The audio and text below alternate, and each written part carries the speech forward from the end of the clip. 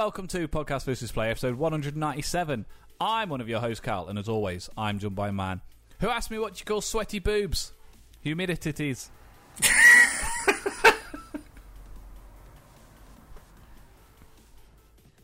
Yeah, that's fine. I mean, anything that starts with sweaty boobs is going to be a good joke, isn't it? I thought that was pretty good, wasn't it? Humidities. It's only bloody Dan. Hello. Hello, sir. How you doing? I'm doing very well. I noticed you've brought along a rather dashing little ragamuffin. Oh, he is, isn't he? And he's a Geordie as well. Can you believe it? The most adorable things in all of England. A man, a white man, a straight white man who's a Geordie. But yeah, as some of our viewers may be aware, we had the wonderful Todd on the podcast a couple of weeks ago, Callum, and we just thought, I'll tell you what, it's quite nice to have like someone in the gaming industry and not just a front-end user like us. So why don't we reach out to some other people? So we've got some more of those coming. But Chris, the lovely Chris Reed here, me and him used to live together back in the day. What was this, like 2-3 years ago? Yeah, about that. Yep. Yeah. So Chris hadn't sent me a message when I was looking for a roommate, but I'd seen that he'd viewed my profile, and I saw that he worked in the games industry, and I was like, he's the one, straight away. I was just like, hey, man, do you want to meet up or something? So you tricked and kinda. Yeah, no, I remember. Like, I met you in a coffee shop first, and then we went to do a viewing.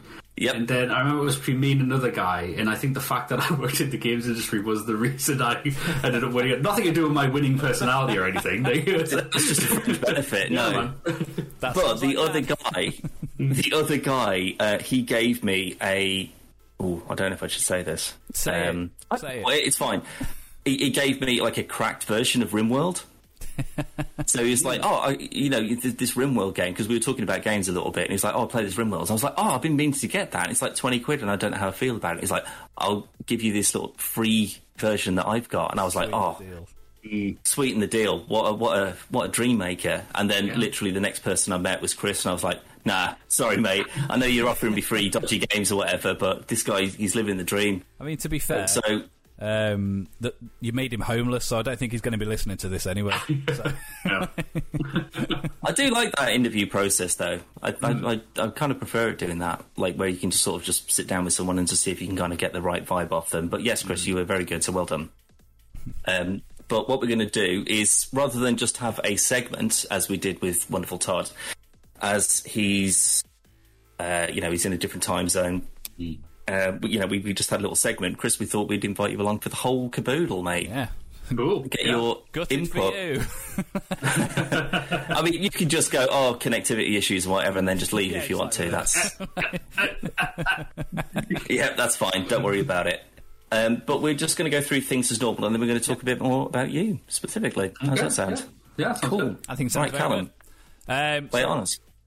I'm going to lay it on you. You just calm yourself down. Thinking fast, mate. Come on. Something we actually very briefly mentioned. I want to say Friday last week. Ron Perlman will be voicing Optimus Prime in Transformers: Rise of the Beasts, or to be more precise, Optimus Primal. Gorilla Optimus Prime. It was the 90s. Yeah, I don't know how I feel about it, because I think Ron Perlman is an excellent choice. Mm-hmm. But it's another Transformers film, so I'm kind of a little bit torn there. But it is, I think it's in the same vein as Bumblebee was, so it's nothing to do with the Bay franchise, or the shit ones, as I like to refer to them as. Yeah, I don't know. I really quite like Bumblebee. It had a lot more kind of like heart and it had like charm to it. Yeah, for sure.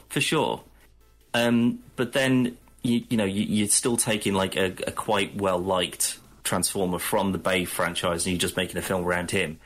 If you're doing a Beast Wars show, then I know that there was an animated Beast Wars cartoon like forever ago, but it was excellent. God, have you seen it? Have you looked on YouTube and like looked at? It's horrific. It's like like what they do, Chris. I imagine probably you do this, where they sort of like they do like a really basic bitch like CG model of something, and sort of just like roughly act out, and then they'll they'll film it and like cap a it, whatever.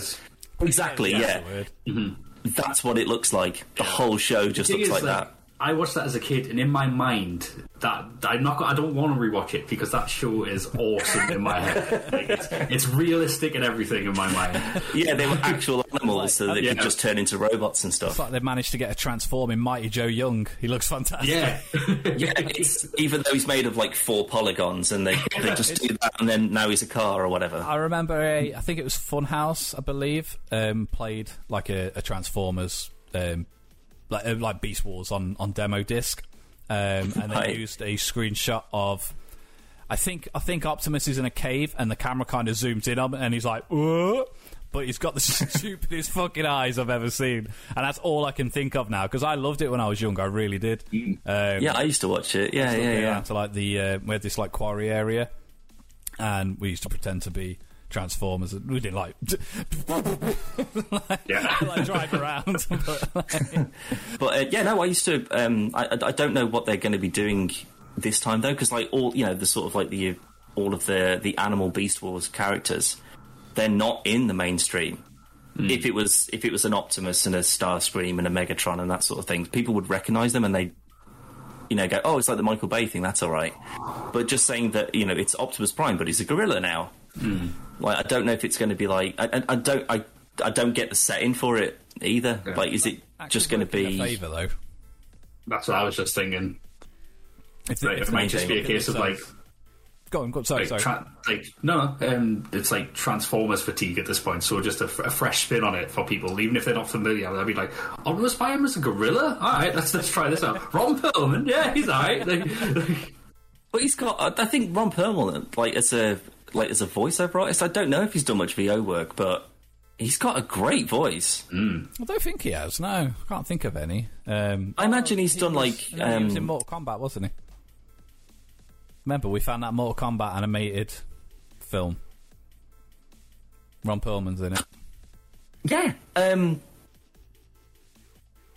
He was like Stryker or something. He was like some. I can't remember who it was. You could have said Sonya Blade, and I'd have gone, maybe. I don't know. It was like some really awful animation from like the 90s or something. Yeah. Oh yeah, I totally forgot about that. Yeah. No, I think he's a great call.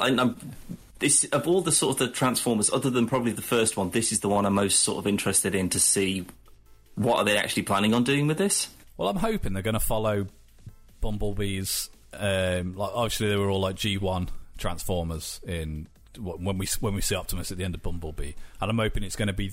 They're still going to stick to that like simplistic design, so there's not a gazillion nuts and bolts that we've got to see when they're transforming and stuff. He just turns into a gorilla, turns into Optimus, and they go on the way and have a cool battle. Well, do you reckon then there's going to be a human element to this? What, one of them turns into a human? No, I mean, as in there's going to be humans for them to interact with. Because the Beast Wars is on a different planet altogether, isn't it? That's what I'm thinking, yeah. Because like, if you're a Transformer, why would you turn into a gorilla when you can turn into a fighter jet or a helicopter? Surely it makes getting around a lot easier. But then if it's a different planet, why would there be a rat and a dinosaur and a gorilla and a rhino and... The same way Power Rangers had a saber-toothed tiger and a pterodactyl and... Yeah, that's just Japanese madness, though. That explains a lot of it away. Unless they do land on Earth and they turn into animals to blend in and then they get captured.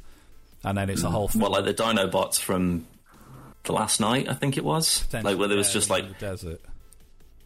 But again, I don't understand. Like, the Transformers, they turn into a car or a plane or whatever as a disguise, so you don't know it's a robot. Mm-hmm. Those dinosaur robots, they were hardly in disguise, were they? Like, gigantic metal, like, skeleton, ribcage, Tyrannosaurus Rex that breathes fire. How's that blending in? You say it like it's a part of the song. That they have to be in disguise.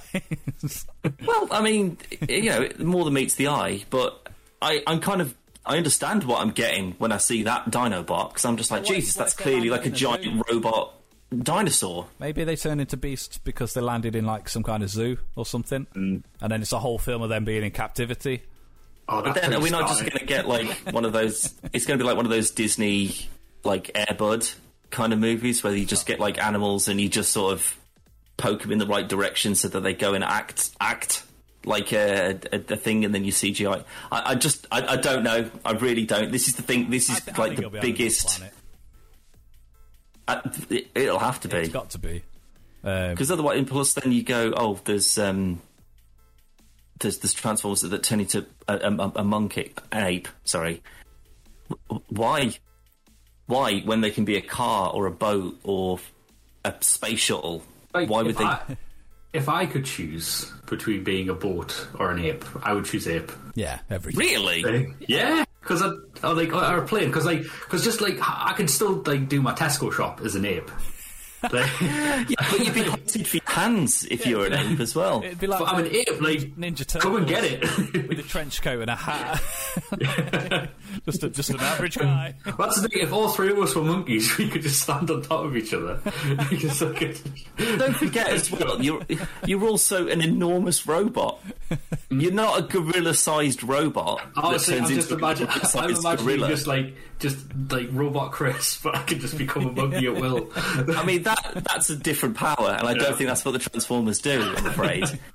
But it wouldn't let you just be able to transform into a gorilla and stay at the zoo and just be totally. You'd be 15 foot tall and a gorilla. You'd stand out, I think. Yeah, but that's when you point people in Kong's direction. You go, you think I'm big? See this guy, and then everyone kind of forgets about you then because you're just the middle one. But with the recent success of the Kong movies, I might be well received. That's one. If we got a Godzilla versus Kong versus Beast Wars crossover, that'd be amazing. Or just them lot kicking the shit out of the Michael Bay Transformers. I want to see Godzilla. It's one of the sort of racist stereotype Transformers that they've got, and then it's just Kong's foot just splats it. That would be tremendous. I'd watch the shit out of that. Just watching some kind of multiverse thing. This is like Optimus versus Optimus.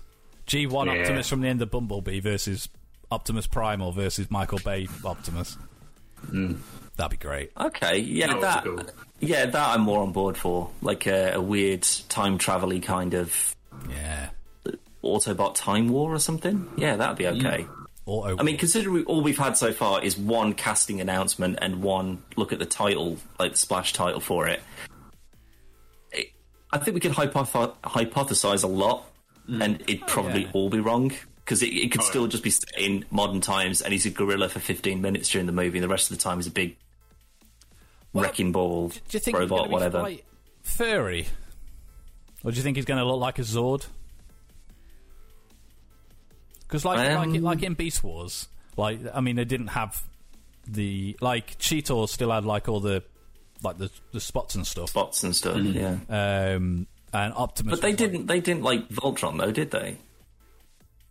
No, they didn't turn into a giant. No, but I mean, do you think he's going to look like a gorilla, just a metal gorilla, like a Power Ranger Zord?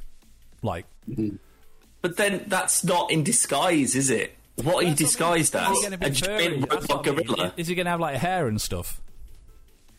I hope so, because I kind of also hope they want to just make it R-rated. They're not robots; it's just flesh, just twisted and stuff. Bones popping out. Just sort of muscle and skeletons tearing open. I'd quite like that.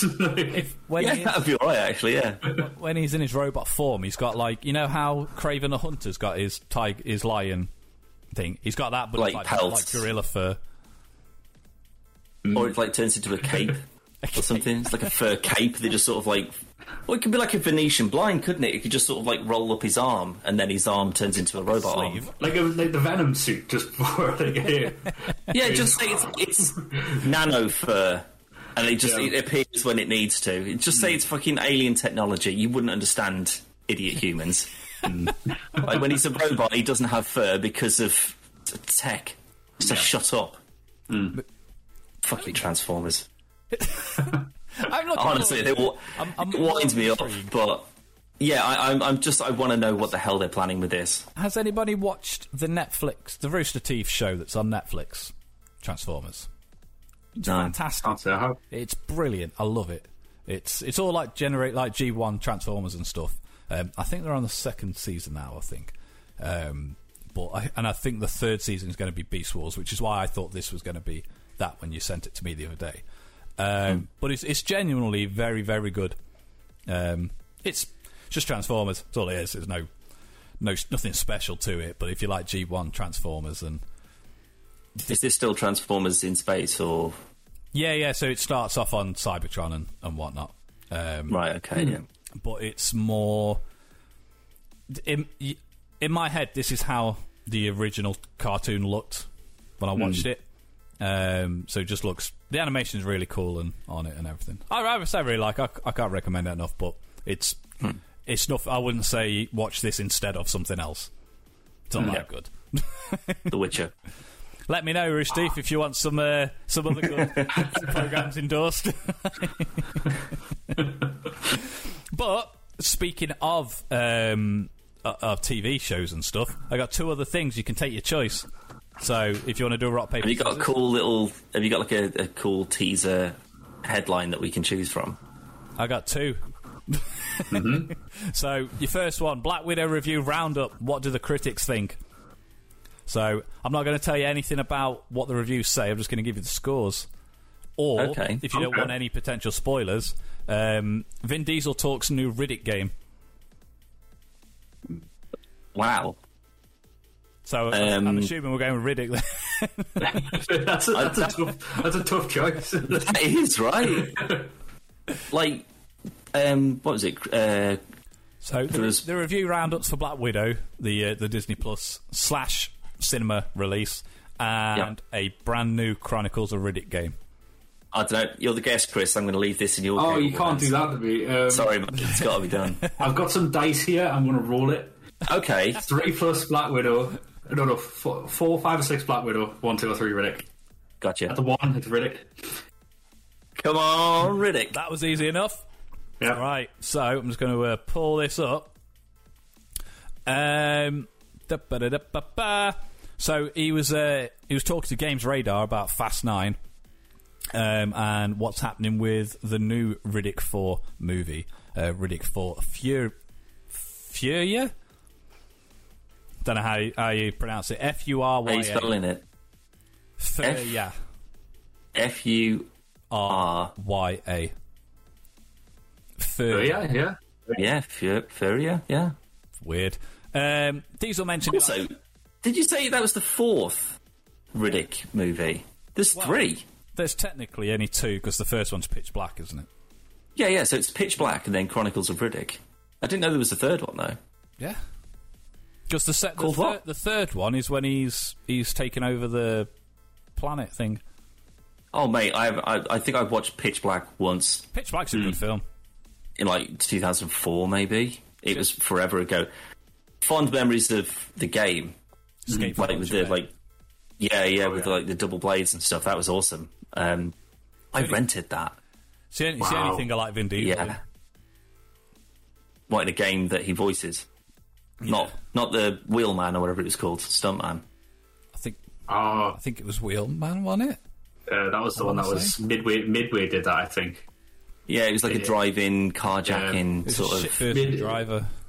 Mid and Teesside, apparently. I remember when I was at uni, I was just like, before I went to uni, there was we knew of like this Midway studio in Teesside, and like there's barely any studios in Newcastle, and we were just like, that's where we're going to be. That's the dream studio. We're going to make fucking Wheelman. You've got low dreams. If Wheelman is just like, oh my god, can we get to the Wheelman dream? Yeah. Who wouldn't want to be there? Yeah. Well, it doesn't exist anymore, so I'm glad I didn't end up making Wheelman. Exactly. Wheelman now.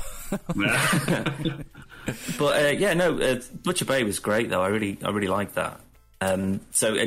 If there's a new film, then it's what? So this one's based on the new film, or is it like a sequel to the old games? Well, he said, and I quote, "We did have great success with Escape from Butcher Bay. It feels like an eternity ago now, but I imagine that we would take advantage of the gaming space and add an extra chapter. But definitely, the movie script is already written, so it's safe to say we're moving towards filming the 4th chapter of Riddick."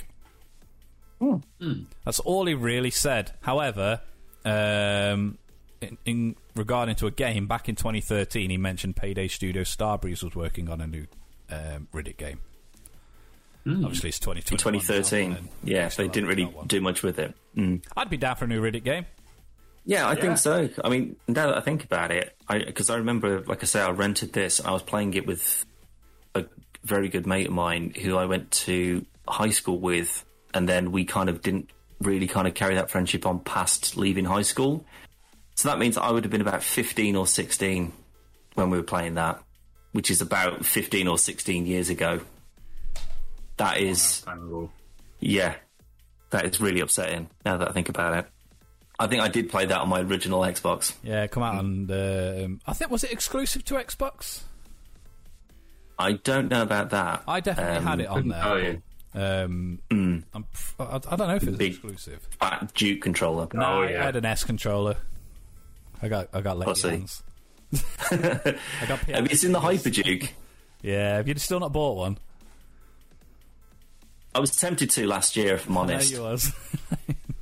But I was just sort of like, then I couldn't really justify it. Like, I mean, I still can't, I guess, but like financially, I'm in a significantly better position now. So I'm like, yeah, I'll buy a stupid controller that's got like a cool startup animation on it for 60 quid. Why not? How can you justify a ergonomically not good controller but it's got an OLED screen with the original Xbox startup on it, but you can't justify an Elite controller? But that's double the price at least. No, I wouldn't say double. It's definitely more, but For Elite 2, yeah, I think so. you get an Elite 1. No, I want this thing that you could club someone to death with. Like self-defense. Just bang, bang, bang. It's huge. It's like one of Riddick's blades. This is huge thing that you could just attack people with. Yeah, for sure. Yeah. I just remember it being like the size of like an old Atari controller or something like that, like with joysticks and stuff on it. Bearing in mind the original Xbox was like the size of most people's radiators. That's true. It was a beast. Big old chunky beast. I loved it. I loved the original Xbox. Yeah, same. So. I'm pretty sure my mom just sold it after I moved out. She's like, you can fuck off. When I moved out, I left it at home. It was broke, so it didn't do anything. But I was like, well, it's no point taking this with me, so I just left it there. No, mine very much still worked. She just sold it and all the games. Like, as soon as I moved out, she was just like, say moved out, kicked me out. So then kicked me out and then sold my best possession. Dick move, second if you ask me. Dick move. But no, I'd play a new Riddick game. Yeah, for sure. I'd be down for a new Riddick game. I thought. Do you reckon it would go for more like an Alien Isolation? No, that's a bad example. Dishonored. So a lot more stealthy and good combat stuff. I could see it going that way. Like if you're gonna do anything these days, you may as well modernise it, right? Yeah. So yeah, I could totally see that. Yeah, because there's not many like pure stealth games. I remember it being. It was like very encouraged that you hide and you take your time and you stealth kill people. It's not machine gunning everybody down. I think you have the option. Yeah, but it was you're not frowned upon. Yeah, by the developers. Yeah, Vin Diesel would come round and knock on your door and be like, I hear you haven't been playing this quite properly. Here's the wheel, man. This one's more in your league, I think. But like something that's like that, like you say, like a Dishonored, I think would be kind of like a good stealth. Stab them up sort of thing. Would you rather play Dishonored 3 or a new Riddick? Dishonored 3, yeah. But it's also because I haven't played Riddick for 16 years, so my memories of it could be very rose-tinted. I'm like genuinely struggling to like remember what it felt like to play Escape from Butcher Bay right now. Like I can see it in my head, but I'm like, what was it? I do remember, like in our living room, we had like a wicker sort of like basket chair, and my mate was round, and we'd rented Escape from Butcher Bay, and we were playing. This is like a Friday, Saturday night, or whatever, and we were playing it until sort of like 1, 2 in the morning. That's rookie times. These days, I can do that without even breaking a sweat. But I remember I was playing Butcher Bay, and I fell asleep like whilst I was actually playing it. And my mate only realised that I'd fallen asleep because nothing was happening on the screen, because he was just like this and just not doing anything, and he had to bring me back around again. But that other than that, and like the twin blades, what happened? I felt unconscious with just Vin Diesel madness. Just there with salts. Wake up. I got the Riddick fever. I was out. But yeah, no, I remember it was like quite visceral and quite kind of like stabbing people through the face and all that sort of stuff. But that I can't remember like anything about why the game exists, anything you do in it, like what the story beats were. None of that. I remember it being just a cool experience. I remember enjoying it, but I remember it wasn't like, wow, this is what it's like to be Riddick. It was like this is just like a pretty cool game, and it could have been called literally anything, and it would have been the same good game. I really like Pitch Black, and I didn't hate the Riddick movies, but I think the game was a lot better, personally. But I'm quite hard to please with Vin Diesel properties, so. They've just added some because he's not in it. They've just added some Fast and Furious cars to Rocket League, so you can kind of get on board for that, I guess. No. I see that we're getting no more updates for Forza Horizon 4. Sorry, either. Well, that makes sense. There's like a new one out in 4 months or whatever. Well, see, that's what you're missing, Chris. You haven't got Game Pass. Forza Horizon 5 comes out day one. You're missing it. Gone straight away. One day. It's on my list. It's like £4, man. You maniac. I know. If you've never had it, you get it for £1. Yeah, for like the first month or whatever. Yeah. If you're really lucky and you get it at the right time, you get it for like 6 months. No, there is no excuse at this point, is there? No. They're practically giving it away. New Age of Empires out. In fact, that Alumnus Gate, whatever it is. I've got a code in this cupboard right here for a free thing. So giveaway. Is that your payment? That's Chris's payment for being on this podcast. I know. We discussed my stuff, but it's going to be. It's 3 months of Game Pass for £1. Do you want me to do a review of Game Pass? Yeah. Coming into this fresh, what's your impression of it? Yeah. We do seem to be sponsored by Microsoft these days. Hey, they're in what are you saying, sorry? So we may as well. But no, it's. I think Game Pass is tremendous value for money, regardless of the jokes and the jesting that we're doing. Indeed. But possibly a new Riddick game, maybe, possibly not. I'm also, keen. It wasn't great news. I'll be honest. Well, it's slow news work, isn't it? We got Loki on the go. Chris, you been watching Loki? Oh God, yeah. I haven't got Disney Plus either. What's that? Amazon? What? Yeah. No, Loki is it's like these Fantastic. I think currently in just in terms of what I'm kind of enjoying the most, I think it's Loki, Wanda, then Falcon, Winter Soldier. Which is weird, because I think it would have been 100% the other way around if you'd asked me before I'd started watching all of them. Nah. But I think Loki was always on the cards to be the best one. Yeah. I think, for me, WandaVision and Falcon and the Winter Soldier start quite slow, whereas Loki just came out swinging. Yeah. It's like, boom, here's Endgame. Yeah. It's the TVA. Man, that scene where he's watching his own death. Yeah. Oh my God. I like the fact that they've just got a Marvel highlights reel that they've just sort of got a cassette tape that you can just play, and it's just it literally scenes from the movie, not from Loki's vision or something. This is the literally the scene that we shot for you. They just took the green screen out for the camera panning around. Yeah. But I think it's a fucking solid show. Oh yeah, it's very good. Which is weird because on paper, Falcon and Winter Soldier should have been the strongest. It's a very by the book comic book event. Is a guy who's going to obviously Captain America's no longer in it, but this guy's going to be taking on the mantle. Oh no, there's some bad people who have got the same powers as one of the other characters, and it should have just been very by the numbers. But I really enjoyed Falcon and Winter Soldier. But watching Loki, you realise how not poor. It was still better than a lot of other shows, but it's nowhere near the same caliber as Loki. And even WandaVision, which I thought was very good, I think Loki's just leaps and bounds ahead of both of them. But it also had the benefit of it's coming off the end of what happened in Endgame, so it's already got that foundation there. So that as long as they start That's with that, true. which they did, you're just along for the ride. Then they haven't got to build anything up. So I suppose. Well, I like the fact that as well, because obviously this is like not a reformed Loki. So this is like Tom Hiddleston who gets to go back and just be a bit of a prick to everybody. Yeah. So like you kind of get like an old Loki for a bit, but like Wanda, I think you're right. It was a really slow burn whilst it was working through those sort of like decades of TV before it got really good.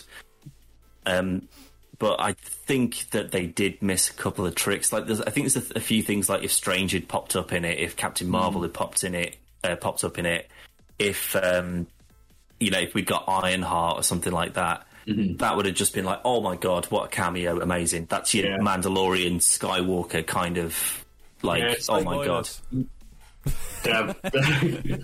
When they were talking about what was it in WandaVision? Was it like I've got a friend in the bureau or something like that? Yeah, it's like I feel like a mechanic or and everyone was like, "Fucking Reed Richards! It's Reed Richards! It's got to be!" And everyone's like, "John Krasinski's going to turn up. He's going to be in the suit."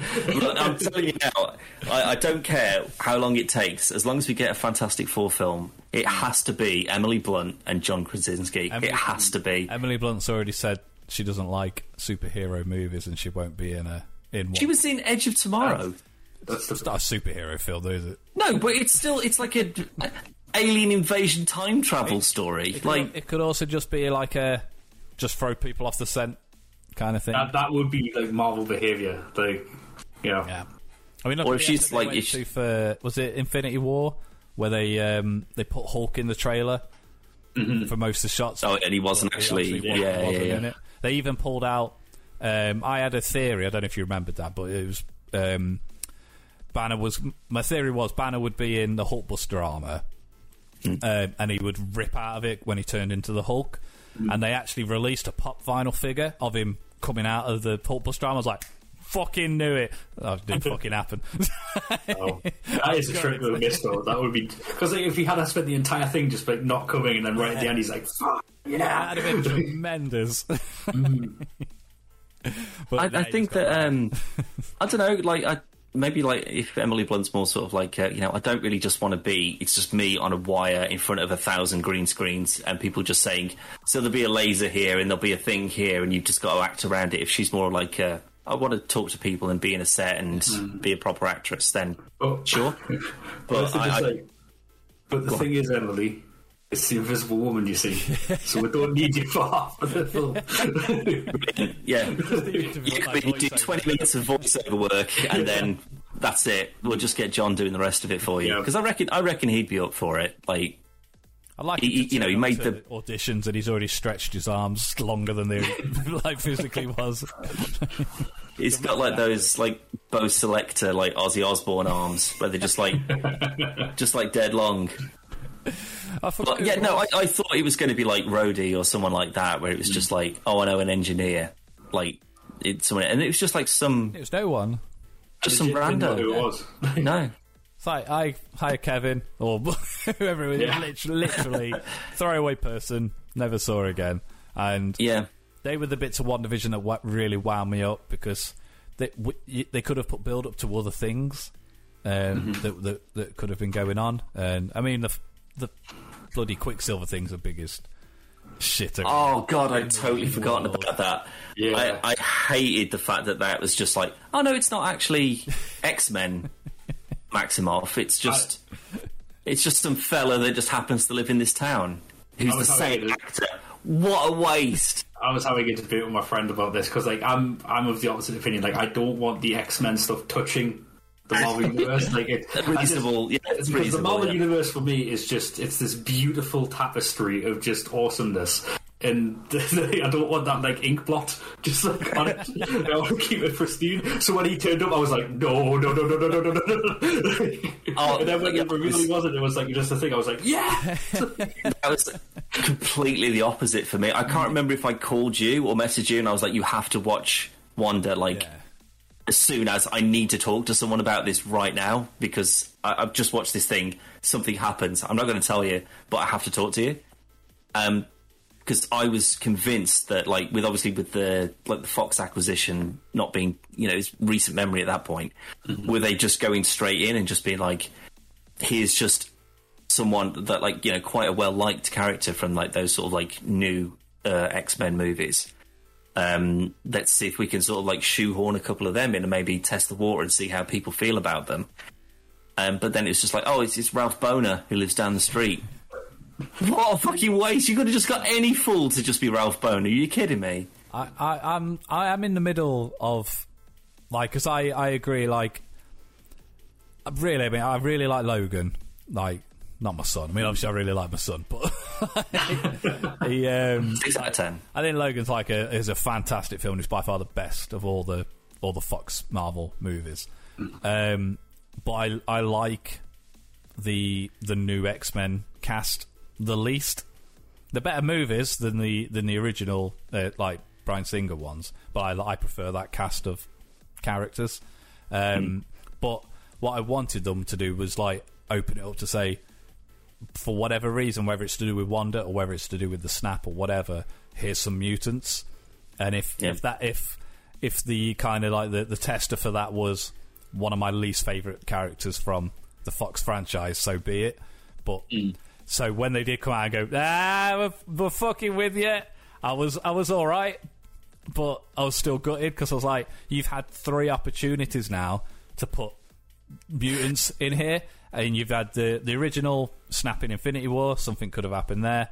You had the snap in Endgame, and you had the events of going on with WandaVision. All very explainable things as to why there's now suddenly mutants in the world. And they went, nah! Yeah. It's like unlimited power and multi-dimensions and whatever. Yeah. Like, that's as much of a open book to just write in whatever the hell you want to. So I think it was just sort of, it was a bit of a cock tease, WandaVision was, to an extent, because it was just like, oh, this is... And then Paul Bettany's like, oh, yeah... you know, I'm acting against someone that I've always, you know, I've always wanted to be able to, and it's like, oh my god, is it Robert Downey Jr.? Is it going to be Chris Evans? Like, what's it going to be? And it's like, it's me. Gotcha again. It's just like, what a bait and switch! Like every time.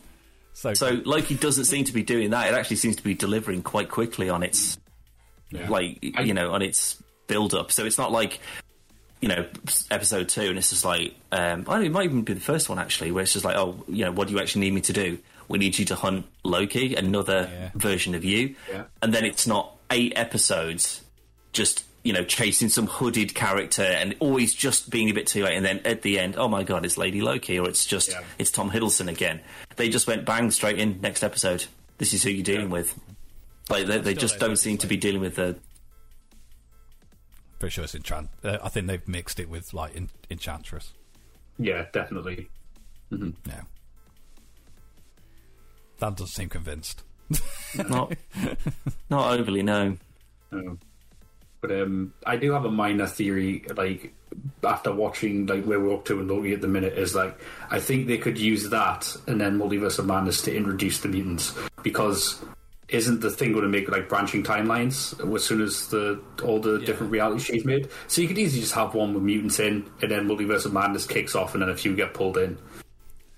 Well, especially as Loki seems to be like the TVA are operating in, like, all possible realities, time and space. Like, that just seems to be like, they just go to a place and then, you know, they'd be investigating some old battered down building, and then, like, they open a door and there's, like, Professor X's wheelchair in there or something like that. It doesn't mean anything, they just breeze on past it. Maybe it's a universe where Fox were capable of making a solid film franchise. I don't, even in the multiverse, I don't think that exists. I just don't think it's possible. Infinity Stones or no, it's undoable. But I don't know, actually, because, Chris, I don't know if we ever talked about this, because I will say for the record that with the majority of, probably starting from, like, sort of Civil War, maybe, like me and you have been to see, like, every Marvel release. Yeah, more or less. Probably except Captain Marvel, because I think you'd already moved by that point, haven't you? I don't know. I definitely saw it. I definitely saw it. Where I see it and who I was with. Maybe it did then. I don't know. But that could have been the last one. Oh no, Endgame was probably the last one. Yeah, no, I think Endgame was, because I think you moved out that same year. Yeah. But I forgot where I was going with this now. What was I saying? Sorry. You said, I don't know if we thought about this, and then... Oh, yeah. So I had a theory, right? So, like, in the, you know, this is the sort of the bubble universe of the MCU, there's the Infinity Stones. So there's one set of Infinity Stones that exist within that universe, and when you've got all of those, you can control anything within that universe. But if there is a multiverse, which it hasn't technically been sort of confirmed one way or the other, it's obviously alluded to and then disproved in Far From Home. It's also in the title of the new Doctor Strange film. Well, yeah, I suppose that's the biggest clue that we've had of anything. But so if you imagine that as like a bubble, so that's the normal MCU as it stands at the moment, and then the next bubble along, that has its own Infinity Stones and its own universe and its own stories or whatever. But if you evaporated all life and existence within that universe, it wouldn't affect this other universe. So what if, outside of these universes, something that maybe the TVA would be able to track down or have access to, there's a dimensional Infinity Stone? So whilst the usual ones are like reality, power, space, time, whatever, there's another one which is dimensional. So like that one, you can, if you wanted to Thanos it and get rid of half the life in the universe, with that additional one, you could get rid of life in every conceivable universe. So if you were on the hunt for something like that, that could just be literally an open key to get into any universe. Boom, there's your Fantastic Four. They were the only heroes in their version of Earth. Boom, here's the X-Men. Here's literally everything you could just pull from whichever mad property you want to. Blade, sure, let's get him in here as well. Like, that you wouldn't need any other explanation outside of now there's a brand new, even more powerful whatever. I like it. So I think that would be a good way around it. Otherwise, you've got to create mutants. And, like, the point of mutants is, like, all the oppression and, like, it's a huge allegory for, like, discrimination and racism and whatever. So if you just go, oh, all of a sudden now there's mutants, like, all of the struggle that they go through, all of that's gone. I think after watching Falcon and the Winter Soldier, there's almost, like, maybe a discussion to be had where, like, do they need them to show that oppression? Because they already kind of did that with actual black people in Falcon and the Winter Soldier. Right? That is my favourite storyline from that whole show, is the fact that there was like, there was a black Captain America, but because he was black, we didn't do anything with him, and we just put him in prison. That final scene when he goes to the Smithsonian, man, just bawling, like...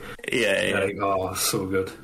There's some good themes through it. It's just that it paid off what it was promising, but it wasn't, a huge bombastic whatever.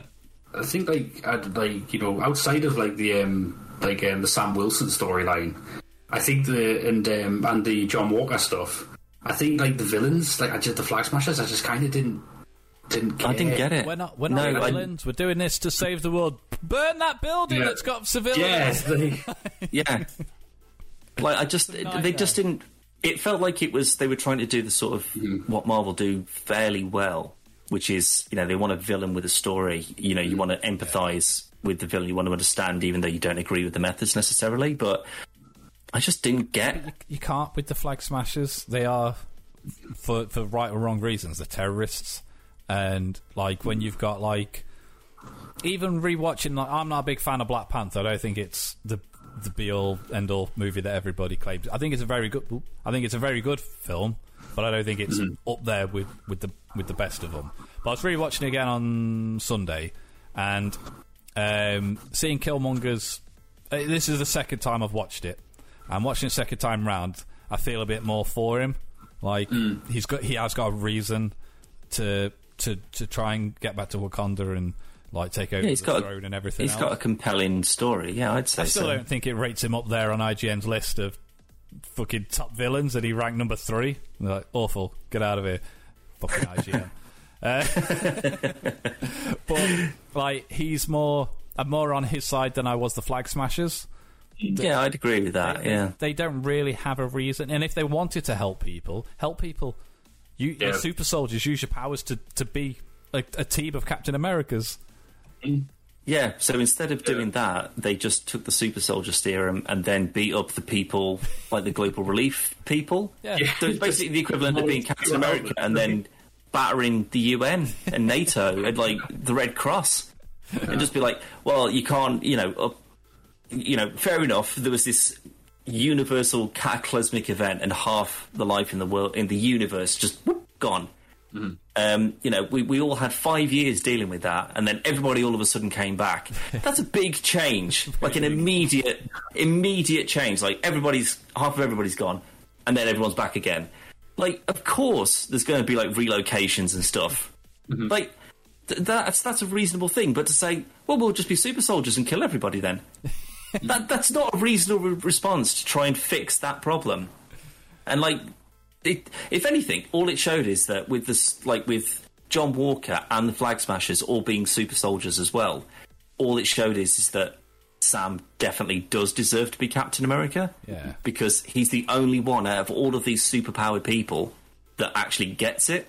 And it's just like, yeah, politicians, this is kind of your fault, and you should be sorting it out rather than leaving it to children. Well, she's like, what, 20? Yeah, she was really young, I think.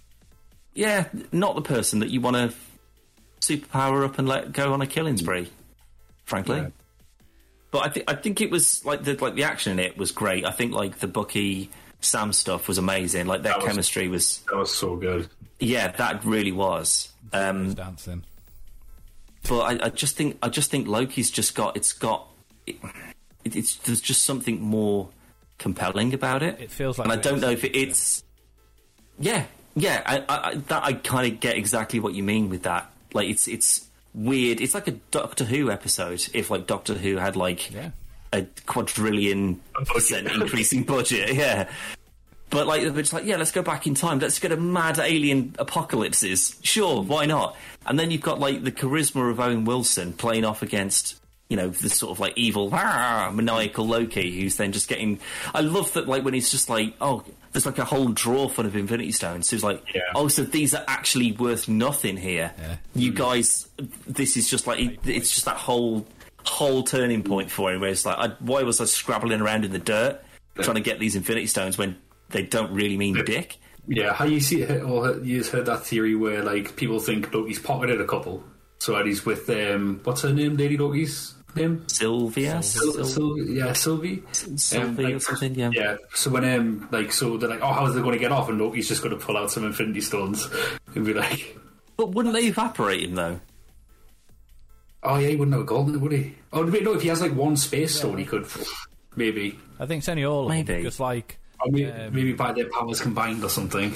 Like Thanos has held one in his hand. Well, no, because like individual stones, we've seen them just evaporate people immediately. He just be able to bring he's got his scepter, hasn't he? No, that contained an Infinity Stone. He was given that by Thanos. Yeah, but couldn't he just take the Tesseract out and take the stone out and just put in the time one, so we could just teleport? I mean, Ronin kind of did that. He just sort of like just smushed it into the side of a hammer and was like, "Now it's a super hammer."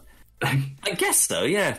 I mean, if you were at the TV, like, why would you trust him with that? Especially if you're taking him back into the field.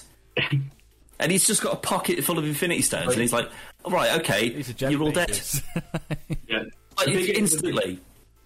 Yeah, the biggest red flag is the fact that Owen Wilson is the character as even trusting Loki, because you're kind of like, you know, like, there's got to be something else going on here. Otherwise, he's just trusting Loki. Yeah, he's got to have some kind of some plan. He must have predicted that he's going to do. He's the god of mischief. If you think he's going to play ball, then you. Well, if they've gone through, like, they could just do the whole what they did in, what was it, Bloodshot, where they were just like, oh, we just keep on just like doing it again and again and again. So like every time he vanishes, we pick him up and then we just go back and get him again if he fails.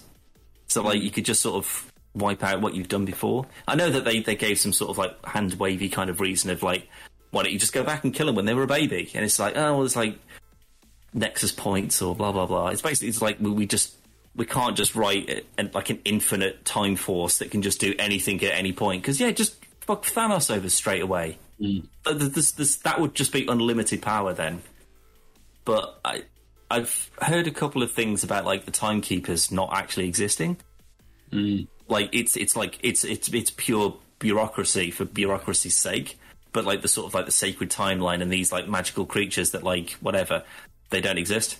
Yeah, and this is just like how the TVA has to keep on functioning under the belief that it does. I've heard that, and that it's a similar thing, but this is the only timeline that the TVA have got power in, and the other ones they haven't. got the power, which is why they want to keep it as this one. Oh, I see. Right. So if there's, because like those are the same sort of like branching timelines that the Ancient One was on about in Endgame. Yeah.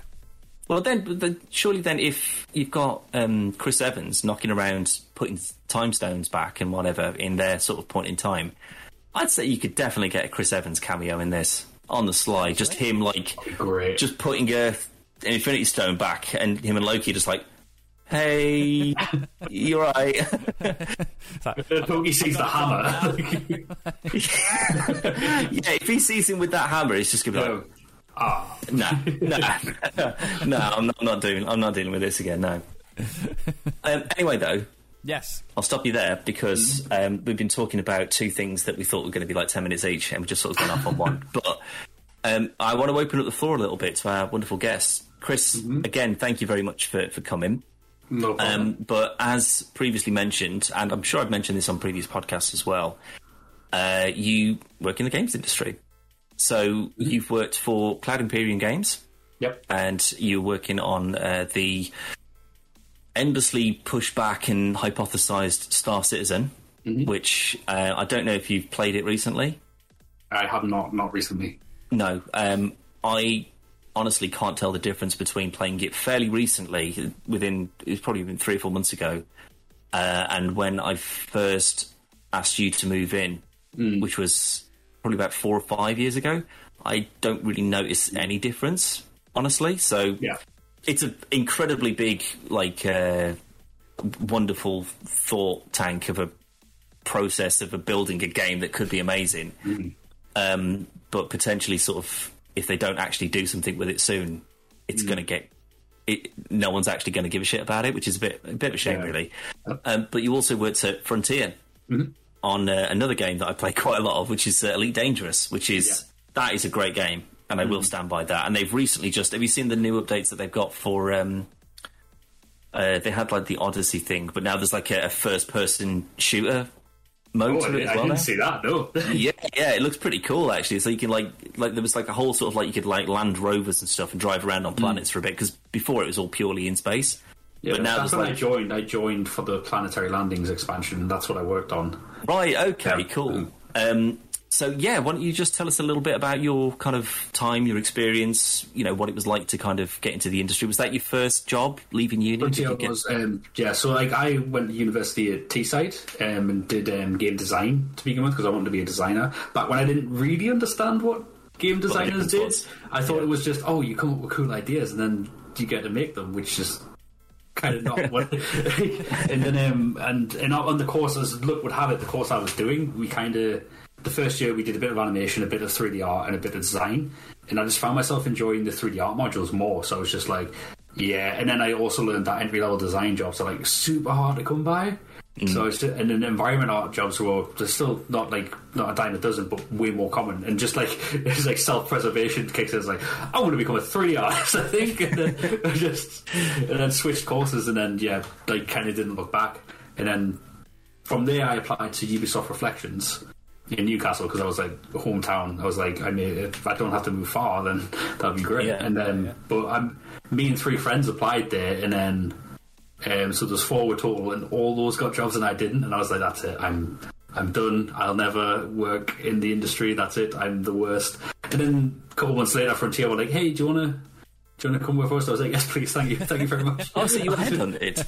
Oh no, sorry. Like I'm cutting a long story short, but I did it. I went through a recruiter and applied. And then did the thing. I was certainly not headhunted. Fresh out of uni and like Frontier knocking on your door. Yeah, and then so what did they do at Ubisoft then? Was it anything people would have heard of? They were working on The Division at the time.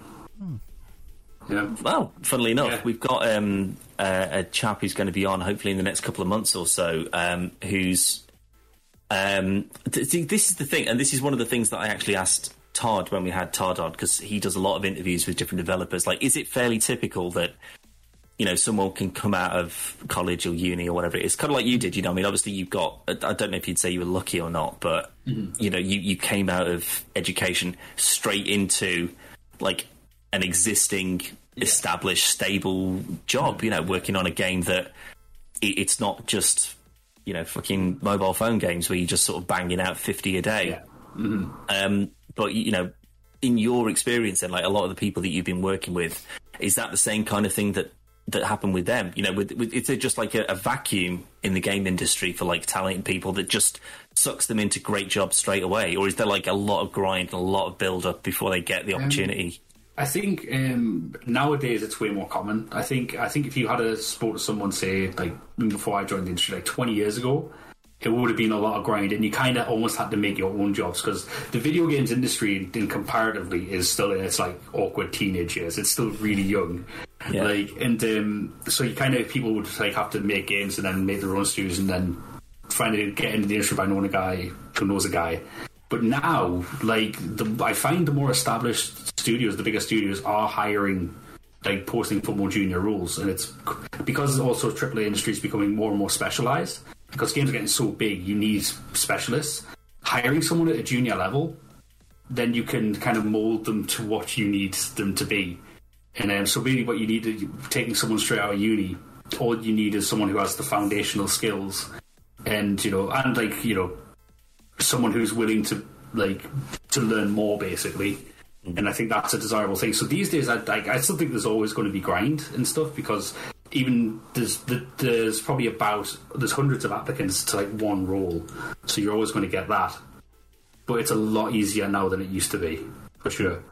And it also depends on the discipline as well. Some jobs are way more sought after than some disciplines are way more sought after than others, just because design's harder to get into, because you don't need a lot of designers. You need no one too many cooks spot in the broth. Yeah, I imagine like character designers and things like that, and like people who just like design clothing and uniforms and stuff. Yeah, once you've got one person doing that, why would you need 50 others? Because that would literally be their specialism, their focus for that whole project.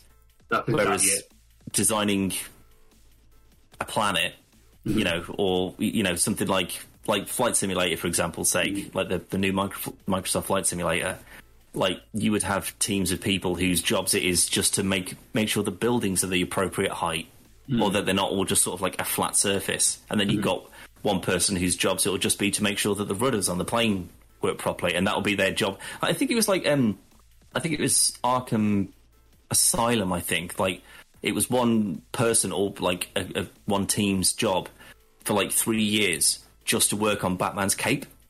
Yeah, wouldn't surprise, because that's important. Like, if you think about how much screen space that takes up, constantly looking at it all the time, so you got to make that good. But that's a lot of the. So that's the thing with a lot of new games. Like I remember complaining to you about the Avengers, when you go to the jungle with Banner and Miss Marvel, and you got the waterfall, and it's just solid. I'm like, what fucking lazy design. I hate it. I hate every aspect of it. They're playing it. But there's I think with do you reckon then it's easier to kind of start broad and kind of like just have like a big tool chest, and then whenever you are lucky enough to kind of get that role and you get into a company, you kind of just set yourself apart by saying, whatever you need me to do, tell me, and I will just work in that way from that point onwards? I would say it totally depends. If you want to go indie, you're better off being broad, because you're probably going to have to wear a lot of hats. If you want to go AAA, then you kind of have to be, like, when I say go broad, I don't mean go broad over multiple disciplines. I mean go broad, like, in your own discipline. So, like, for example, I do environment art, so, like, I still got to do, like, 3D modelling and stuff like that, and then... Yeah. And so basically learn those foundational skills that all 3D artists have. And then you get specific when you make your portfolio. So if you want to do environment art, you do a lot of environment art and then apply that way. Because if you have a portfolio that's like characters, environments, and there's a bit of drawing in there, and then there's a bit of effects and stuff, you're going to have another, like, someone else, and then she's going to have, just laser focused in on environments. She's going to have 2 environments, and they're going to look amazing. And they're going to be like, well, we want an environment artist. We don't give a shit about that guy's characters. Yeah. And so I think I might have chose the wrong kind of word by saying broad, because it does imply just like kind of fun. No, I think I see what you mean. So it's like your subject is very targeted, but your demonstration of that is much more broad. I'd say I've got it. I know how to explain it. All right. So I'd say when you're first starting out, if you don't know what you want to do, that's when you go broad and just try everything, and you will latch on to something that you like, and then just start to focus in. Then you just start saying, like, okay, I really enjoyed, sculpting characters, and you're like, right, I probably want to be a character artist. Then you just laser in on that. Yeah. But on the flip side, if you want to be an indie developer, you've probably got to do everything for the first few years, because indies are notoriously poor for a good long while, so they can't really hire a lot of people. Was that a consideration for you? When I was first getting in, it was, because I was always just like, I want to do. I want to be in charge of everything. I want my own ideas. I want to have the creative freedom. And then I'm just like, I'd have to do animation. You just realise just how much extra goes work into it. that comes along with it. What? Because I always fell into the trap of like letting my ideas run ahead, and then just letting the practicality of making a game fall to the wayside. And then when you sit down to do it, you're kind of like, I need to do this. Yeah. So for me, going AAA was just a nicer solution for for having work-life balance and stuff. But I got mad respect for people who can do indie though, because they're like wizards, and they have skills are just beyond. Because that's the thing, I'm so specialised now in environment art. I've had massive knowledge gaps in certain areas. I know my one thing, but indies will just be like, "Nah, man, we just knock this game out and it's fine." I kind of see the benefits in just sort of working in like a 10-15 man team where you can just everyone's kind of in control of the whole finished product. Yeah. Whereas with some of these huge games, they're like the studios across the world that are all working on the same thing, and it's that kind of, as long as that communication works, and when you've got a team that's in LA and you've got another one that's in Stockholm, are they all working towards the same kind of goal? So when you are looking at like project leads for things like that, where you've got to coordinate like hundreds and hundreds of people in different locations around the world, different time zones, different output, that isn't the job I want. Yeah, it can be difficult, because communication becomes so important, because if one thing gets lost in translation, or just isn't communicated correctly, that could trickle down the line for maybe 2-3 weeks later. It comes back and people are like, what's this? And then you just wasted so much time, which is so much time money. Is money. It's kind of like filming TV shows and stuff. It's just we've got one take to get it in. We've got location X for a certain amount of time. You've got to do it first time and then get the fuck out as quickly as you can, even if it's a bit slapdash, which I suppose with the sort of the bigger companies, there's not as much of a risk, I guess. But go back sort of 20-30 years or so, it was like project to project, that was your only income. So if you made something that failed, you were done. Yeah. It would just all ride on one big thing that would then just carry you through. But I think you're right though. I reckon that you probably wouldn't have to worry too much about, oh shit, am I going to have a job in 3 months? Yeah. If this all of a sudden gets pulled, they'll distribute you and have you doing other things.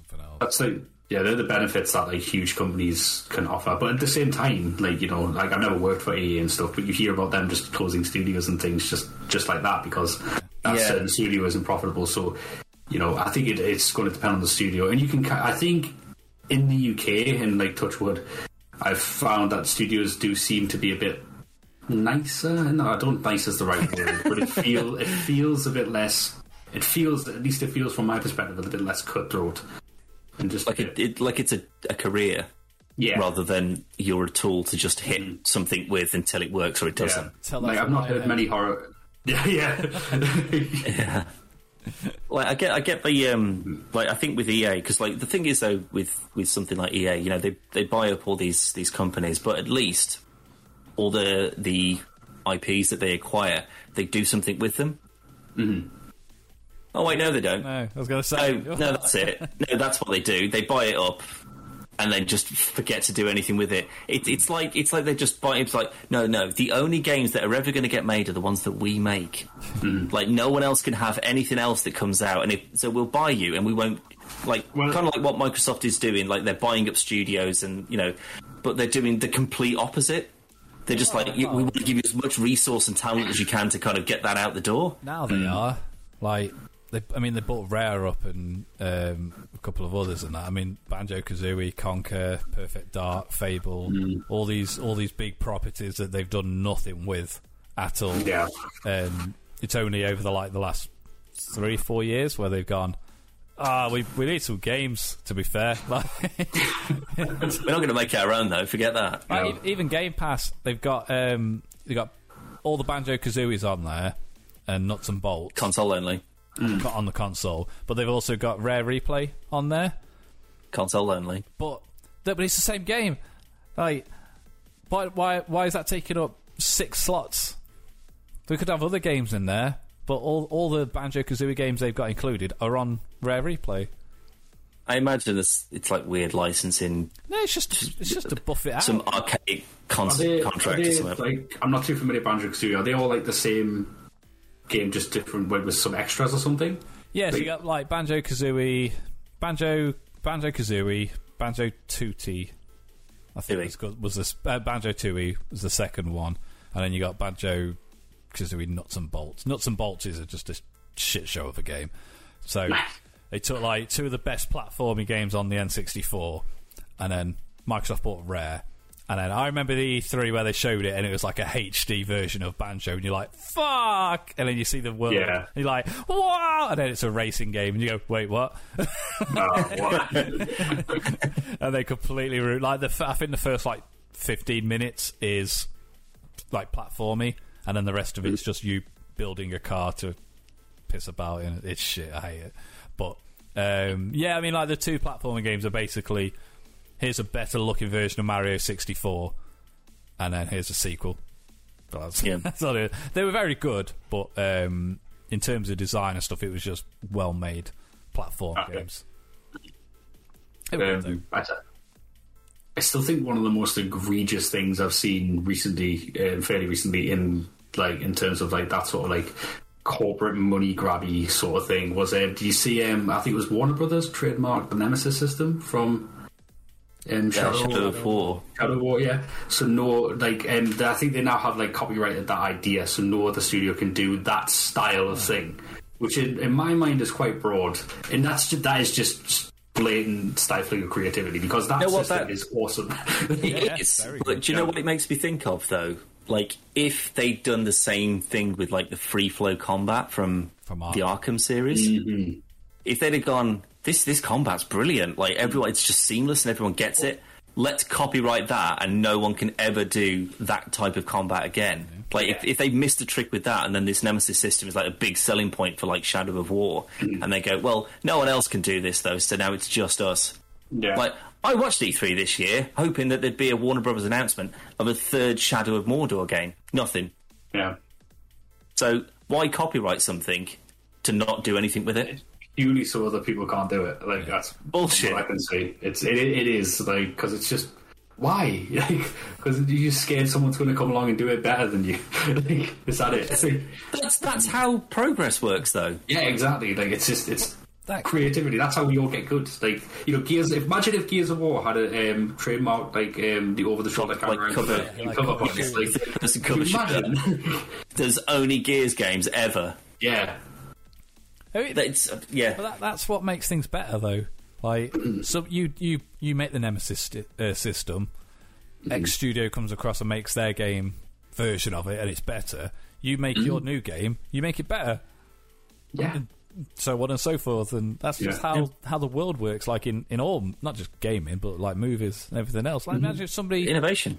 If some company like I can't remember the ILM, they trademarked CGI. So no other film could do CGI.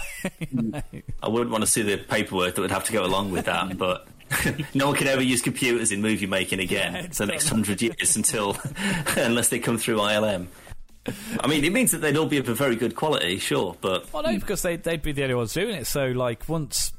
Yeah, we get, like, one every 2-3 years. Because they've got no competition, have they? That's like everyone saying, like, you should be able to play PlayStation games on your Xbox and on the Switch and everything else. They should all be one. I think there's some things, though, that you probably wouldn't be able to copyright just, like, out of a sense of fair play. So, like, if Pixar had made Toy Story and then said... Right, a completely computer-generated movie. no one else, like, I don't think there's like a patent office or a copyright clerk or whoever would say people to do it, though, would they? Yeah. What? Toy Story was like the first computer-generated movie, like full feature-length movie, I think. I think it was the first feature-length movie. I think it was the first animated, like, because like, I think anything over 20 minutes is considered a short, isn't it? Well, do you know the very first time?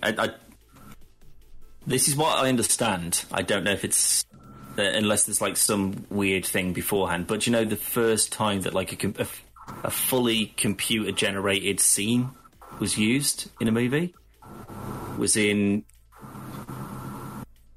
Star Trek II: The Wrath of Khan. Was it in like the 70s or something like that? Okay. Because there's one. I thought it was in like a Sherlock Holmes thing. It was like a Sherlock Holmes movie with the stained glass man. Oh no, that's like it's like the mirror thing. In the church. But that's like in Indiana Jones though as well. It's the same kind of thing.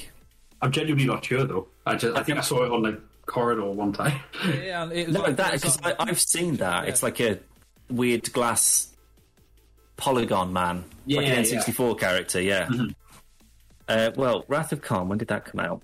That was 1982.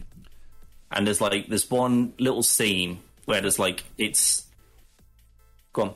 The first use of CGI in a movie came in 1973 during a scene in Westworld. Oh, that's the thermal vision.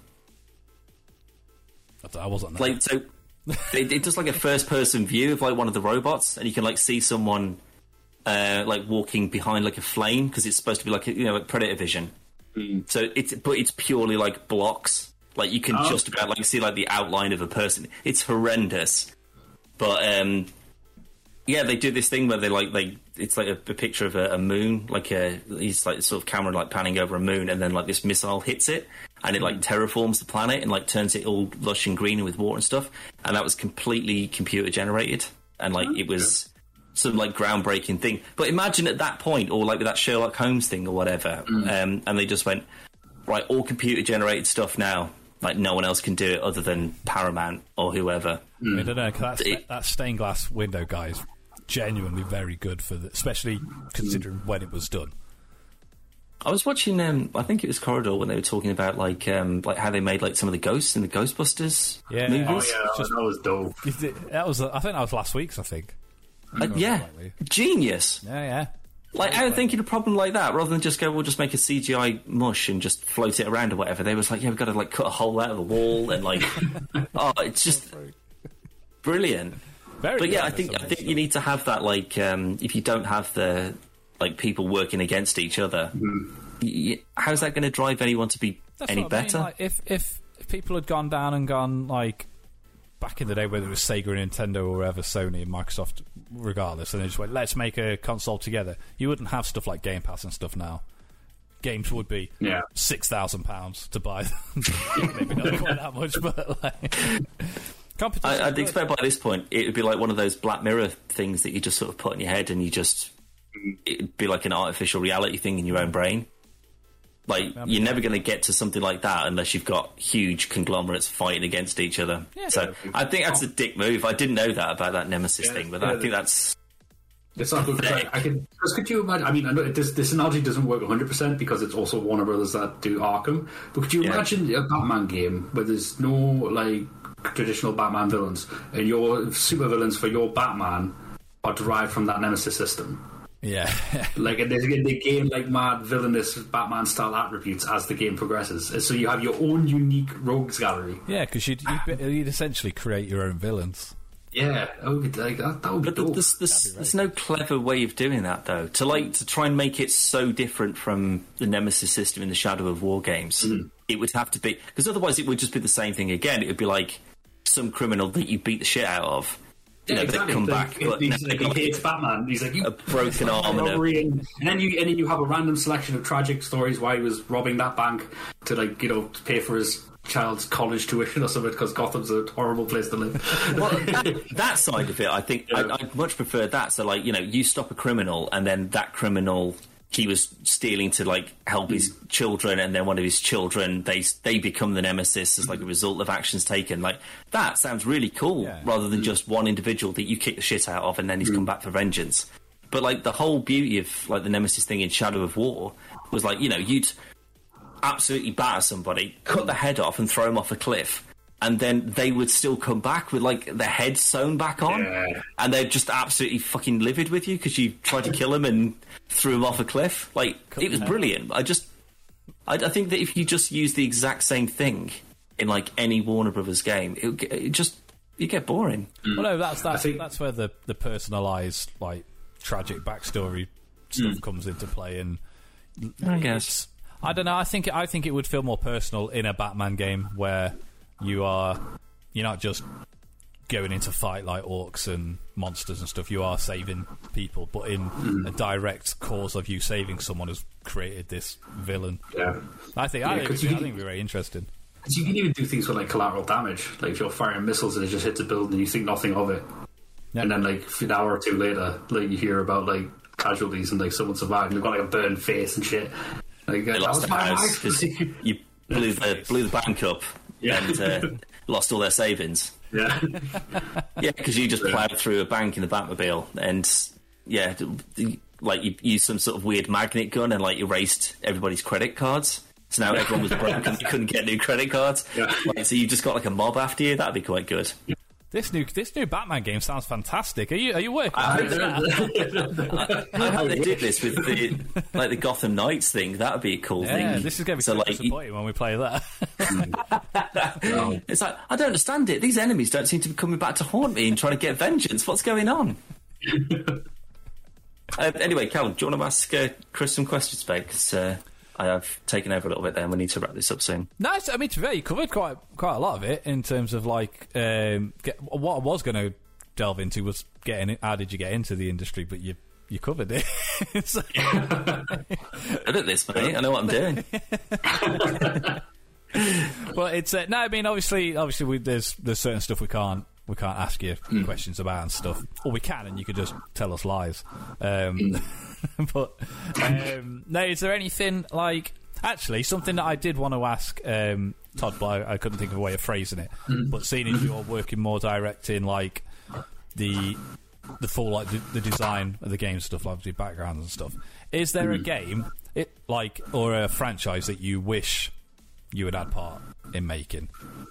Oh yeah, Silent Hill. The thing is, my favourite genre of game is I don't know what the fuck's that? Silent Hill. Silent Hill. Oh, Silent Hill. Silent Hill. I thought you said Sand. I thought it's Sand Hill. What the fuck's that? Sand Hill. Silent Hill, you mean? It's just a constantly destroying Silent Hill. Silent Hill. That makes way more sense. Yeah. I would love to. Worked on Silent Hill and just because horror is my favorite genre. That Silent Hill was my favorite game, and I would love for that just get not a remaster, but just a full remake, full on Resident Evil 2 remake style. And I'd love to work on that. Or feeling that anything that's just really, really scary. Because I love horror, that genre of game, and I'd love to work on one, but I never have. I basically worked on sci-fi, open world sci-fi sims. Very different. Yeah, I do remember you telling me about I think it was either Resi or Silent Hill. But I remember you telling me that the character designer, it was oh shit. I hope you know what I'm on about here because I'm gonna not be able to put this together very well. But when he was making a character who would be a nurse, it would be like a reflection of something. I can't. Yeah, there's something that it was a really interesting theory, and I can't remember how to. The art director on that, and I think I'm pronouncing his name right. Is Masahiro Ito, and he basically in the game, the main character, Silent Hill is just a manifestation of all his internal horrors, and every enemy looks the way they do for a certain reason, because brilliant pertaining to the psychosis or the fear or guilt or whatever emotion the character has. And I love that as a concept. And then very interesting. and to just like even just breathe some of that into the environments as well would be dope. But yeah, but no, a boy can dream. I mean, don't know yet. I mean, Hideo Kojima's kicked off the project for Silent Hill, so this is your chance to step up. Yeah. Oh man, I really wish like Konami didn't have a hold of that license. I don't know. We had that. What was the Silent Hill? What was it called? Like the last one. Norman Reedus thing. No, because that was always like what PT was started out as and then came to nothing. But it wasn't like a. No, that was Metal Gear. No, I'm thinking of Metal Gear. Sorry. No, no. You know the weird zombie Metal Gear thing. Survival. Oh yeah, yeah. With the freaking crystal horn things. Yeah. Yeah, no. Did you like no, it's about that. Evil Within? I did. I enjoyed Evil Within. I'm trying to get Dan to play it, and he won't because he's a big girl. But do it. Do it. So good. I really like. I really like horror games. I even liked Silent Hill 4, which is very. I enjoyed 4. I really liked 4 is way better than Homecoming, I think. Oh yeah, Homecoming was. I bought Homecoming the day it came out, and I took it back the same. I think I completed it like 2 days and took it back. Yeah, it's one of the very few games I've done that. But I thought Downpour was a good shot as well from like another studio. They give it a good effort. I think it was a good kind of step back to how it used to be. I just think it could have been better, but especially for like a handheld version as well. I think they did a good job on that. I think it was on the Vita. I believe. I think you get Downpour on the consoles. Did Shattered Memories that came out on the Wii and the Vita? That's what I was thinking of. That's what I'm thinking of. I enjoyed Shattered Memories as well. I really like Silent Hill. For many years I thought Silent Hill was better than Resident Evil. I liked them both, but I think Silent Hill was definitely scarier. Yeah, I've got memories of like when I was a kid. Like my dad had it, but he had it on a high shelf, and I wasn't allowed to get it. So climb up, steal it, put it on, then realise I'm too scared to play it and turn it off. Well, did you obviously as an environment artist, did you see the I think it was the Unreal Engine 5 thing that they showed at E3? We were buzzing about it when we saw it. See, this is the thing, right? And I don't think that, because I see that. Cal, I don't know if you would agree with this or not, but no. I see that and I think. Go on. Oh, sorry. It just looks like the technical detail, like the fact that it's just like these things that look so realistic and yet they use so little memory comparatively. Yeah. Like there's such a trade-off. Like to me, I look at that and go, wow, what a technical achievement! Like that looks so realistic. Like probably we said the same thing 10 years ago. When there's a GTA out or whatever, and you'd be like, oh my god, it's like real life. But like for you as a developer, I was really interested by it, and I thought, wow, this is what a tool to have. Like this is going to shape how games look over the next 10 years. Like what's the impact to you? Like what's your reaction to that? Something like that? Huge. Looking at it, because generally anything that can take away the barriers between artists doing art is a good thing. So currently you have to think about technical limitations. You have to think about if I'm making this thing, how do I optimize it for real time and stuff. And so any tools or any advancements in tech that come out, that means I have to think less about that technical stuff and I can think more about the art, the better, because then everyone can just have a more stream of consciousness stuff. So things like UE5 are great, although I will say with UE5 is it's all organic in that trailer. There's not much hard surface stuff going on. No, there's no cool space shuttles or spaceships or anything like that. It's all you can download the beta now and play with it. So I'm really I've yet to crack it open, but I'm curious to just get hands on with it and see what it's like. Yeah, I think it's you look at it and it's like when there's a new digital camera or there's a new camera phone or something that comes out and it's just you can take a picture and then zoom right in and it's still perfectly clear. It just seemed to have that kind of impression, like the real time rendering of like light and like dust, and then like light through dust, and it just. It's weird that like things like that, if that was a game, that demo, just sort of like running through that, the vast majority, I'd say, of people would not even pay attention.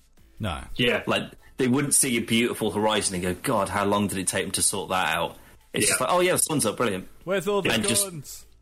Why are there any more zombies? Yeah, I was saying there was a really like I can't remember who it was, but there was someone was mentioned sort of really comparing video games and and movies, and they said it's weird because the things that are really cheap to do in movies are really expensive to do in video games. So like dialogue and talking. Like animating a face and filming, I was going to say like you get it immediately. Human face, Things that are super expensive in movies, like blowing up buildings and cutting off streets, you get for free in video games because you don't have to rent out a fit in New York to blow up a block. And but that's like the thing, like the things you don't think about. Like the less we can think about what we have to do, and we can just do it for free, the better everyone will be. Because, like you said, the gamer's not thinking about like how long did it take to do that sunrise, or this, like how many iterations of this building were made before it actually got in. They just think about the end result. So the sooner we can bridge that gap, and developers can just go bang, do this, do that, do this, do that, the better. That's why I like a lot of games that have like photos. Oh, sorry, man. So, no, I was just going to say like playing Days Gone and stuff a lot at the moment, and it's stuff like Days Gone, Horizon, Last of Us, stuff like that, where you've got like the options for like photo mode, and you can like move the camera around, you get some really nice shots and stuff. And like I like doing a lot of artwork and stuff, and I don't know whether that's one of the reasons why, but I do like to just, especially in Days Gone, you're driving around and you see a sunset and you just stop and you go, wow, that looks so fucking pretty. But then you just drive off on your bike because you're getting chased by zombies. But but there's a lot of games where like I will just stop what I'm doing and just be like, man, that looks fucking awesome. Yeah. But Ghost of Tsushima. Is this Tsushima? Like that game, God, that was gorgeous. Yeah. Every moment. But I think photo mode's really good for just encouraging people to like. Well, photo mode's like an artist's wet dream because it's just like, oh look, they're looking at it. They're taking a picture of my rock. But is that what's the rewarding side of it then? Is it the fact that someone's, so let's say you've designed a rock or a building in a game, and someone's walked past and gone, Christ, look at that building. Look how that looks like a real building, or like what an interesting architectural design or whatever. Is it more rewarding to know that like an entire environment that you may have designed and created and drawn, and like the fact that it's so kind of like realistic that people don't even think about going, oh, this looks weird, doesn't it? Or that's a bit janky, or oh, look how much effort they put into this. Is it better that they completely tunnel vision and they just take it as read that that's the actual environment that they are in? Or if they stopped and looked at every panel and was just like, oh my God, look at this, oh my God, look at that. I think it depends what you're going for, because if you're going for like hyper-realism, you kind of just want full immersion. And if anything, they're going to stop for a while and be like, oh my God, this is gorgeous, and then just get sucked into the game and carry on and play as normal. But if you've got something super stylized, like I can't think of any stylized games now. What's that recent one? Deathloop? That's got like a style to it. And if I did that, I'd want people to be like, this is fucking cool, and I'd want them to appreciate that and like get immersed in that way. But for me personally, the reward always comes from the harmony between disciplines. Like, it's not like the environment I make is as a piece, but then once I see the audio come in and then VFX come in and add like dust and whatever, and then you put the characters in the environment and stuff, and then you overlay the music and all that, and then once you see the final product, and you're like, okay, this is cool, because it's really, there's this moment where everything comes together, and that's the really cool bit when you realise you made a game. So, alternatively, I suppose you've also had, not you specifically, but you've also got that where you're watching it all get put together and you just go, oh, no. Yeah, it's fucking scary sometimes because you're like, what the fuck is this? And then a little bit before release, you're just like, okay, there it is, right? Yeah. And then you still got the panic because you're like, okay, I think it looks all right. What is the public think? Yeah, what's that? QA testers and stuff. Well, have you like followed a project, not necessarily from the start, but have you been there at a release of a project that you've worked on? So the Planetary Landings, I wasn't there at the release, but I did work on it. And annoyingly, then working on Star Citizen for so long, I was on Squadron 42 for Star Citizen. So the stuff I worked on, people aren't even playing in the. No, they're not. Yeah, there's a very loyal following for Star Citizen. They are loyal. There is, but for the love of God, deliver. I'm fit. Not my problem now. No, it's not. It's just it's weird that like a game that's got so many. Sorry, I am paying attention, by the way, but I've just noticed the time and I'm ordering my dinner at the same time, so apologies. But like with they've got like the Star Citizen conventions, and they've got like these enormous ships that you can purchase for way too much, frankly. Yeah. Ridiculously. It's weird that there's games like that where this doesn't actually exist as a like a real playable experience as of yet, and yet it's still got people that play the absolute living shit out of it and will go to these conventions and spend huge amounts of money, and then you get something like Cyberpunk where it is a full game, not in its best form, obviously. And yet people, they're trying to hang them out to dry because of, how dare you make some... It's just weird that there's someone who'd happily go, I'll buy a base game and I'll spend 300 quid on a ship that I can fly in like one environment and that's it. And they're happy with that. And yet when there's a full release and it's not quite up to either the hype from the media or like people's personal expectations or whatever, and they just sort of like kill them all, fucking useless cunts, a lot of them. There's definitely a risk. There's definitely a risk to like any sort of like open development. Cyberpunk wasn't really like a full open development, but they did. It was in development for that long. They seeded so much information, and then never tried to curb expectation. Because that would just be like bad marketing. And then in a similar. Not so similar vein, like Star Citizen is, completely open development where they're trying to like show everything, warts and all, which, garners some trust, but at the same time, when it goes on for as long as it has, some people can be like, well, we're seeing it, why is this not done? You said this would be done by this time, why is this not done? And then before you know it, you've got like, a million managers. Like, why isn't this done on time? Why haven't you done this? Like, but then that is a case of like people cracking the whip on one specific section, and again, it goes back to communication. Like, if everyone's not working at the same pace towards the same goal. Like, I think everyone, at least reasonable people, shall we say, are all very much on the same page that if they go, I don't care how long it takes you, as long as what you're promising gets delivered. Yeah. As long as that incredible, oh my God, look at this, it's like another world thing. If it takes you 10 years to do that, fill your fucking boots, mate. Yeah, that's why I'm always a fan of when games just are like, you don't hear anything, then bang, there's a trailer. The trailer looks amazing, and they're like, and it's out in 6 months. Yeah. And you're like, because if it's out in 6 months, they've already got it. Like, they're just polishing and making everything all good. So you're probably going to get closer to what you want. Like, rather than be like, hey, here's a cinematic trailer, and it's out in 5 years. You're like, I don't know what the fuck this is going to be. And Sonic 06. Starfield. Yeah. You bastards. Obviously, we'll wrap it up very briefly, but there was... I can't remember the name of the guy, but he's been snapped up. It was only a small studio. And he put a teaser thing out, and everyone assumed it was Silent Hill that he was working on. This is like last week, this was. And but he didn't correct anyone. And then it's just to the point now. And now it's just like, by the way, it's not Silent Hill. So now we've got to make a Silent Hill game because you all thought that it did. Oh, right, okay. It's just like, but it's not. And they're like, yeah, but is it Silent Hill? Like, no, it's not. But is it, though?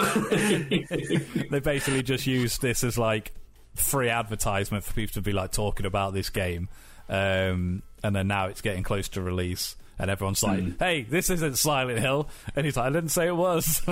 Yeah. It was. I'm sure it's Sony that picked him up. I'm sure it was. Could be wrong on that, though. Well, wasn't that like, I could be wrong, but wasn't that how this Resi 2 remake started? Like some fans did a fan project, and then Capcom were like, they're like, this is good, let's do this. Yeah. Oh, it's interesting you say that, because me and Cal recorded a video the other day in Far Cry 5. In the arcade editor for Far Cry 5, someone has remade the entirety of GoldenEye, the N64 GoldenEye. Oh, wow. Like, using Ubisoft assets and made every level from the game. That's cool. And we played Dam, Facility and Runway in, like, one sort of, like, kind of block of filming. And then there was the week that we don't record, which was last week, and during that week, MGM issued a takedown order, and they're all gone. Oh, what? Why? See, Because it's too close to their property. but this is what I don't understand, though, because all of the assets belong to Ubisoft. All of them. There's not a single thing in it, and the levels aren't even called... I mean, the levels have got the same name, like Damn, whatever. But Yeah, but you can't copyright the word damn. that's what I mean. Yeah. There's nothing to do with GoldenEye in it. It's not even called GoldenEye. It's called Perfect. Yeah, it's not like- the guys. You got a fucking like Oddjob running around and you're like trying to shoot him. Yeah, exactly. There's no, like, Bond assets. So, like, the weapons are all Far Cry weapons. The name of, like, the weapon sets was probably the closest thing, with, like, 00 Agent, 007, whatever. Yeah. And it was, like, Golden Space Eye and, like, the thing. But I to just say this is too close to our thing, so therefore you need to take it down. Why? Surely that would be the sort of going, oh, okay, well, we're not doing anything with the GoldenEye property at the moment, nor have we done for 20 years, or longer than that now. So, you know, the fact that people are still loving this game and that they still want to make their own things in other games so people can play It's affecting our sales game of like that. GoldenEye Rogue Agent. When they're trying to pull it back on principle, yeah. They're like, we But know you're it's- this GoldenEye remaster, so here it is. But you're going to wait for us to do it. You're going to wait for our time, and that's in 2048, when, you know, Fucking you will. can We don't actually want play. It was so Yeah, it would good, be, though. yeah. Really good. It really was, and that's the thing. There was I can clearly imagine. so much effort that was put into, like, literally, like, the layout and everything that you could replicate, they did. And then for all of that hard work to just be like, no, that's it, done. It was, I think it was 3 or 4 years and like 140 something thousand hours we put in. That's such a shame. But Yeah. what I did here, I can't remember if I saw it on Twitter or on Reddit, I can't remember. He's allowed, Ubisoft said he can re-upload them again, but he's got to change the names and stuff. So potentially... Okay. Well, that's okay. So it's not a complete waste of all that time. But Well, by that's the way, something at remain least. Open. MGM will come down and go, no! We told you, no! You can't even say the words GoldenEye without paying us money. Golden balls. Golden Balls. Yeah. And Jasper Carrot's like, no, you can't. Jasper Carrot. Game What a show. reference. Everybody Yeah. likes it. Good lord. What a Well, shit that's game something that all of our listeners in Algeria and Botswana and wherever else in the world, they ain't going to know what the fuck Golden Balls and Jasper Carrot is. If they want to see some absolute brutality, they should go on YouTube and watch a few games of Golden Balls, because that shit is brutal. Well, I'll tell you what, though, speaking of YouTube and social media and stuff, Chris, is there anywhere that people, if they wanted to hire you, or just have a look at some of the work you've done, have you got a website, have you got social medias and all that?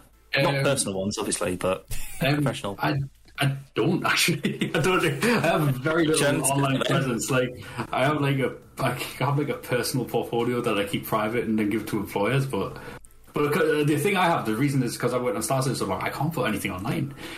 So I've got, 'cause it's very all little, NDA. I've got very little to show. So I just keep. It's like you've been working for the CIA for 10 years. It's like, what have you been doing? I can't tell you. Yeah, It's all...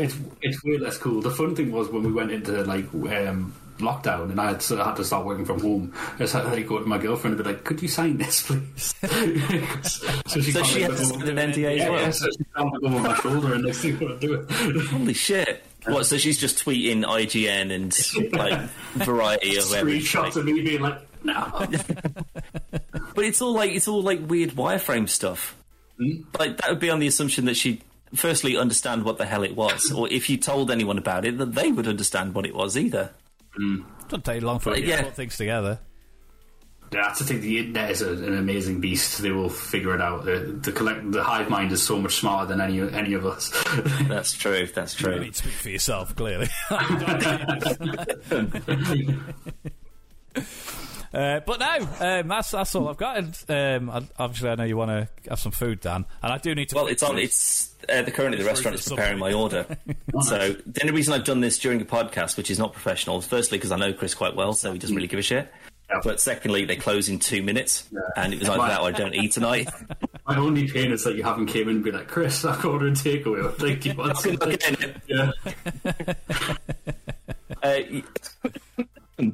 Yeah, I've tried to be good during lockdown. I haven't been ordering nearly as many takeaways as we used to get. I've been the opposite. Oh, really? A monstrous year. Well, you're looking pretty trim, though. You've been working out. Oh, no. The belly is hidden. Like, it's underneath. Oh, is that a strategically positioned camera? Right, okay. And black is slimming. Like, it's all If you take that T-shirt off, do you just tend to Jabba the Hutt and you just... Pretty much. Oh, God. Well, hopefully, when the world somewhat returns back to normal, if you manage to get yourself back down to Manchester, we'll go out and we'll do a beer or something. Oh, yeah. No, definitely. I want to come back to Manchester. I do miss it. We'll do a beer. That's what kids say, right? We'll do a beer together. Don't think so. I'm just used to them hearing. I'll say, "Oh, we'll just do a line." So you can't just replace it with stuff. Oh, we'll just do we'll do a Mario Kart. We'll do a shot. Come around and do a sex. Do one of them golden eyes. Do a golden eye. We'll do a golden balls. It's on YouTube. But I think that'll do, mate. Because my food's on the way, and I'm very excited. But Chris, thank you again. Thank you very much for coming on. It's an absolute pleasure to have you for the whole shebang. Anytime. Yeah, I'm sure. To be fair, if we find a gap, because like I say, I won't go into too much detail just in case it all kind of falls through, which isn't likely at this point. But we do have someone coming up, hopefully in the next couple of podcasts or so. Very exciting guest. So with that, Todd and you, we're kind of trying to get some more kind of people from that side of the industry to kind of join us. So it's not just us talking at people, I guess. So yeah, absolutely. If there's any kind of cool things that have been announced that you want to talk about, maybe, then absolutely feel free to jump back on. And if you get yourself Game Pass, mate, we've got a lot of games to play. Then got a lot of games to play.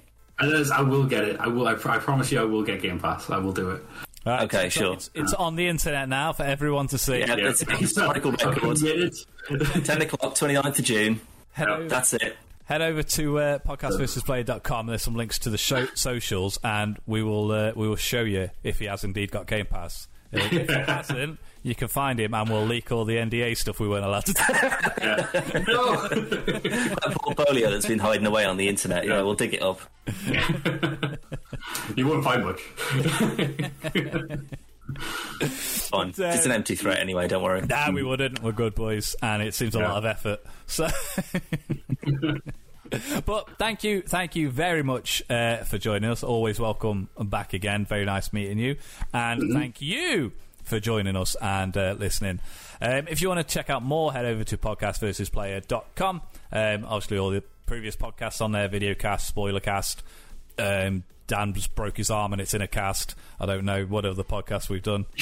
Is that a threat? Because I haven't. Maybe. Well, I'm just dishing them all out now. Fuck it. Nice. Threats all Is this because I ordered food in the middle of a podcast? Yeah, if you didn't order me anything. You're going to break my knees. Oh, no. We had some more reviews gone up this week. Well, technically last week, but I think I published them yesterday. I can't remember now. Part 1 of our GoldenEye aforementioned show that we did the other day. Second part will be out tomorrow, as of this recording. We got some Sea of Thieves.